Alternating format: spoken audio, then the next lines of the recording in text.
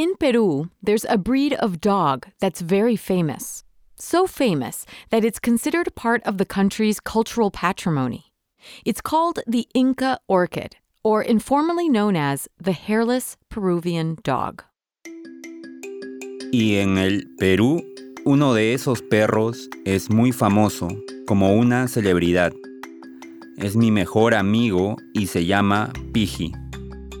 That's journalist and writer Marco Avilés. He loves Piji so much that he started documenting his companion's adventures for a big Peruvian newspaper. The articles were a hit. Piji gained an online following, and Marco got an idea that would take them both on their biggest adventure yet. They would immigrate to the United States. Quería escribir libros en el bosque, vivir con mi novia y mi mejor amigo junto a mí, pero todo fue muy diferente. Welcome to the Duolingo Spanish podcast. I'm your host, Martina Castro. Each episode, we bring you fascinating first-person stories from Spanish speakers across the world. The storytellers will be using intermediate Spanish, and I'll be chiming in for context in English. But these are not language lessons. They're real-life lessons through language.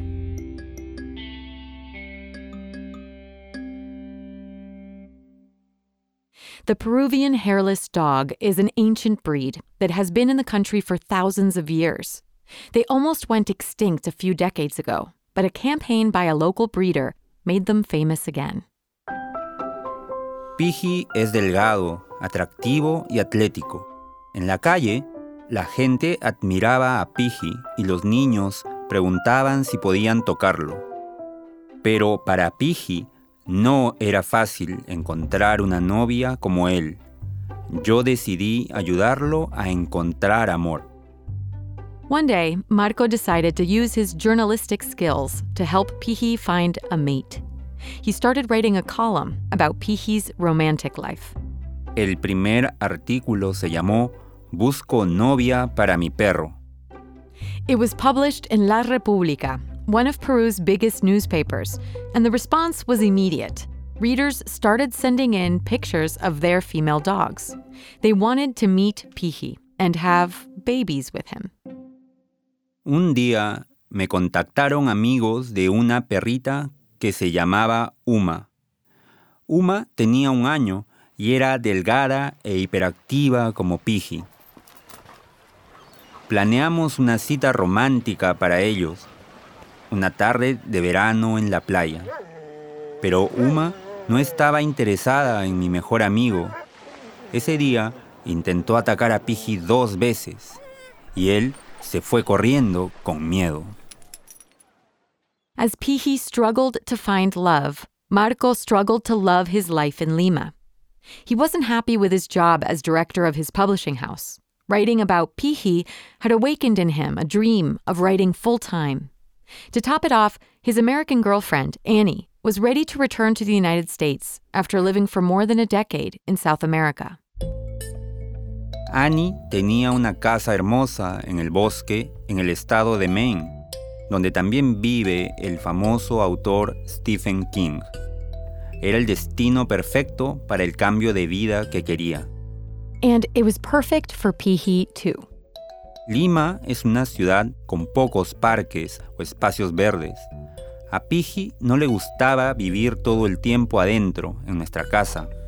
Pero en Maine, Piji podía correr en el bosque. So in July of 2014, Marco decided to quit his job and pursue a dream of a better life for him and Piji in the United States. They arrived in Maine in the dead of summer.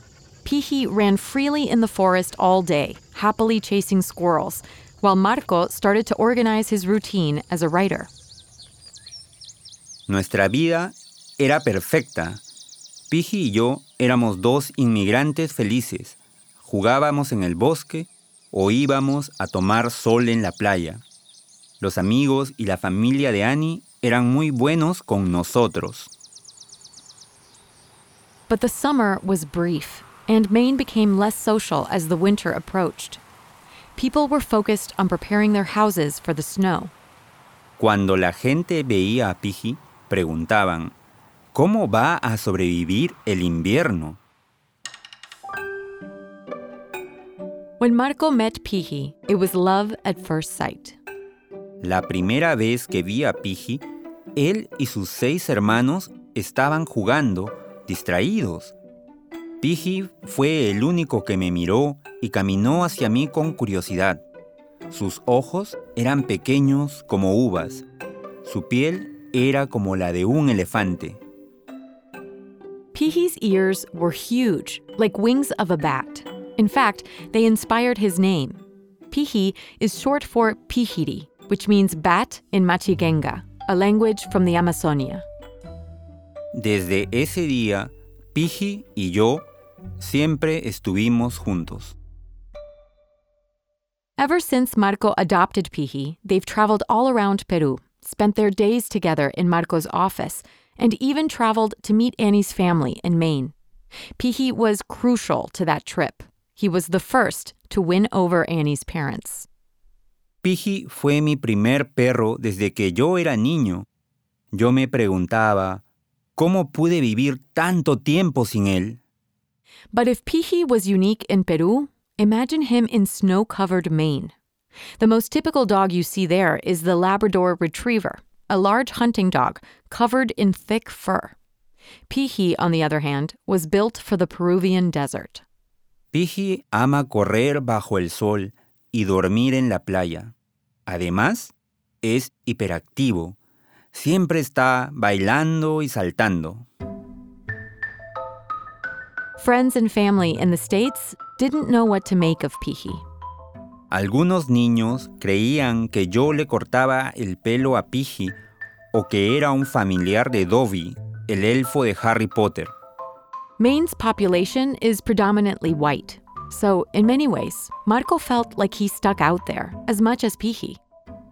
No tengo barba, mi piel es marrón y mi cabello es negro. En el Perú hay muchos hombres como yo, pero en Maine la gente me mira en la calle y me pregunta, ¿de dónde eres? Marco spent his first month in Maine consulting remotely for customers back in Peru. He also kept writing his weekly column about Piggy to keep his followers informed about his life in their new country. One of those last autumn nights, Marco and Annie made an outdoor fire to enjoy the full moon. Piggy salió con nosotros e inmediatamente corrió hacia el bosque. Fuimos a buscarlo. They started looking for Piggy, worried that something bad might have happened to him. Habíamos escuchado que a veces los coyotes atacan a perros. ¡Piggy! Gritábamos. ¡Piggy! Eventually they found him, walking slowly towards them, his head covered in quills as thick as nails. A porcupine had attacked him. Marco's brother-in-law took the quills out one by one with pliers. Cuando llegó el invierno, estábamos más tranquilos afuera porque los animales peligrosos para Piggy no salen en el invierno. But with the cold came different dangers for Piggy. His lack of hair made going outside for simple activities like peeing a complete torture. La primera vez que nevó, Piggy solo pudo caminar en la nieve por 5 minutos. Después se paró confundido y comenzó a llorar. Yo lo llevé de regreso a casa. Ese día compré sus primeras botas de nieve. But there was something wrong with the boots. Piggy seemed to hate them. One day, Marco took the boots off and noticed Piggy's feet were bleeding. The boots had been squeezing his nails so tight that they were piercing his own feet. Piggy's ears didn't fare well in the cold either. The skin started to crack and fall off. La mamá de Annie lo ayudó mucho. Compró calcetines para Piggy como protección para sus pies dentro de las botas. Jane También usó muchas cremas hasta encontrar una que ayudó a sus orejas. While Annie and Marco worked on helping Piji get used to the cold, they got some bad news from Peru. Marco's newspaper editor told him he couldn't secure any more funding to cover his salary and let him go. Fue un momento difícil. Tenía poco trabajo como consultor. Mis clientes preferían trabajar con alguien en persona, no en Internet. Después de un año en Maine, tuve que hacer lo que todos los inmigrantes deben hacer cuando llegan a un nuevo país: buscar un trabajo de verdad. Maine is a rural state and has one of the most senior populations in the U.S. Carpenters and lumberjacks are some of the most popular jobs. But Marco had little experience in manual labor. So, what could a Peruvian journalist do in a place like Maine? Durante días, busqué trabajos en Internet. Piji me acompañaba desde su cama. Él también estaba triste porque ya no íbamos mucho al bosque. Marco made a list of the jobs he could possibly take on. Operator of demolition equipment, factory worker at a brewery, supermarket clerk, and cook. Finalmente, elegí trabajar como cocinero porque me gusta cocinar. Piji went with Marco to hand out his resume in dozens of restaurants. Marco recalls waiting anxiously for an answer, as if he had applied to some kind of literary prize. His mind was full of questions and doubts. Tenía muchas preguntas. ¿Fue un error venir a Maine? ¿Cuál era mi futuro? ¿Qué iba a decirles a mis amigos en el Perú? La única respuesta que recibí fue de un restaurante chino. That Chinese restaurant was one of the best restaurants in Maine. The chef, Kara Stadler, is a culinary celebrity. Marco was baffled when he got the job and remembers wondering what the chef saw in him. Soy un cocinero de casa. Escucho música y bebo cerveza mientras cocino. Pero iba a aprender que la cocina profesional no es para divertirse. Para sobrevivir, necesitas disciplina militar. Cuando empecé, me dieron las tareas más básicas.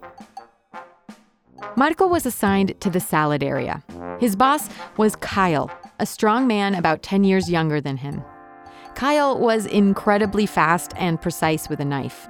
Marco, on the other hand, was not. That first day, it took him 20 minutes to cut up a handful of cilantro. Kyle me miraba impaciente. Tomó mi cuchillo y cortó el cilantro en 30 segundos. Aprende, me ordenó como a un niño. During the dinner hour, the kitchen workers took to their tasks with the synchronized rhythm of a well-trained orchestra. Kara Stadler era como la directora de esta orquesta. Gritaba órdenes a todos desde su estación. Los cocineros seguían todas sus instrucciones. But to Marco, it was all chaos.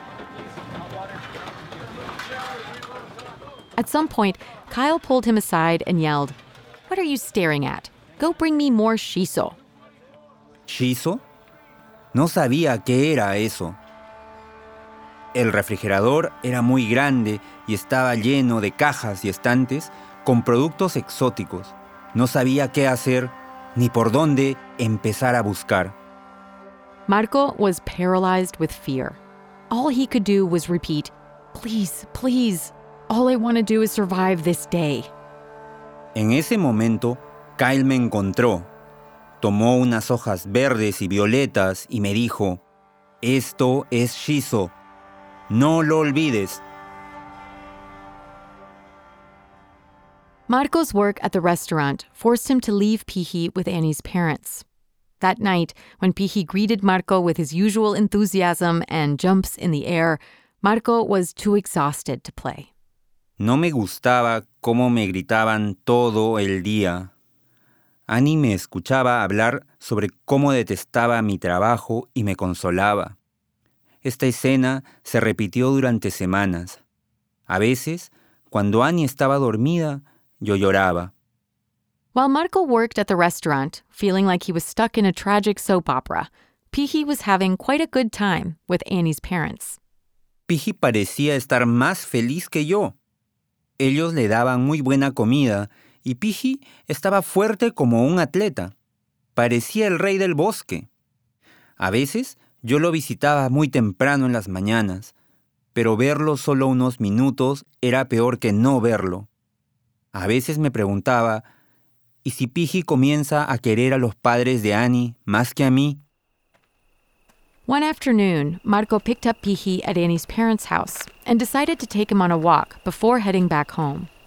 Even though this was new territory for Pihi, Marco decided to walk him off-leash so he could run around a bit. El sol estaba bajando cuando vimos pasar a un venado. Un venado is a deer. Inmediatamente, Pihi corrió atrás de él. Pihi's barking echoed as he ran deep into these woods that were unfamiliar to him. Sentí pánico.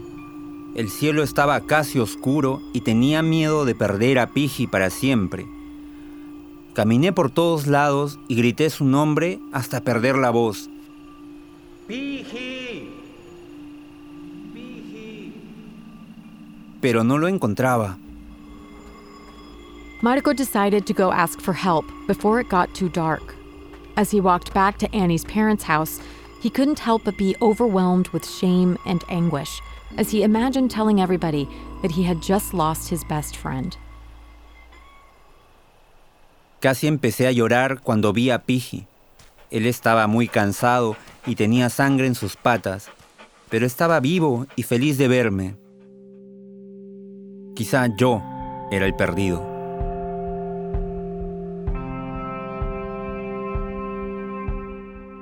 Over the following months, Marco slowly accepted that in his new job, and in many ways in his new life, he had to start from scratch. Empecé a observar con más atención cómo mis compañeros trabajaban en la cocina y escuchaba con cuidado las instrucciones del chef. Traté de ignorar los gritos. Eventually, he got faster with the knife and wasn't cutting his fingers anymore. La chef me dijo que mi trabajo era muy bueno. 6 meses después de empezar, me convertí en el asistente de una de las cocineras principales. Iba a ser responsable de la estación de carnes. Finalmente, formaba parte de la orquesta.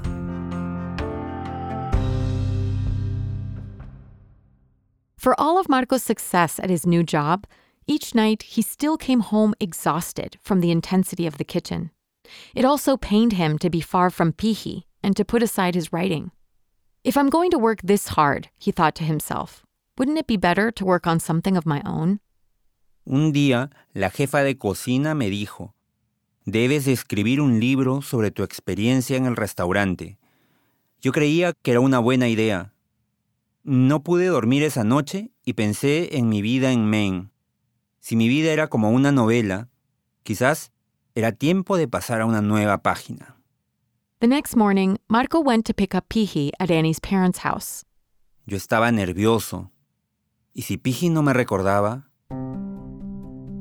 Pero no fue así. Saltó sobre mí, invitándome a correr con él. Pihi estaba feliz de estar junto a mí. Marco assured him that their adventures weren't over just yet. Lo miré a la cara y le dije que íbamos a estar juntos de nuevo. Esa tarde hablé con la chef y dejé mi trabajo en la cocina. Marco turned his attention again to his dream of writing, but now with more determination than ever. Decidí escribir un libro sobre la experiencia de ser inmigrante en Estados Unidos. And the hero of the book? Pihi, un héroe de 4 patas.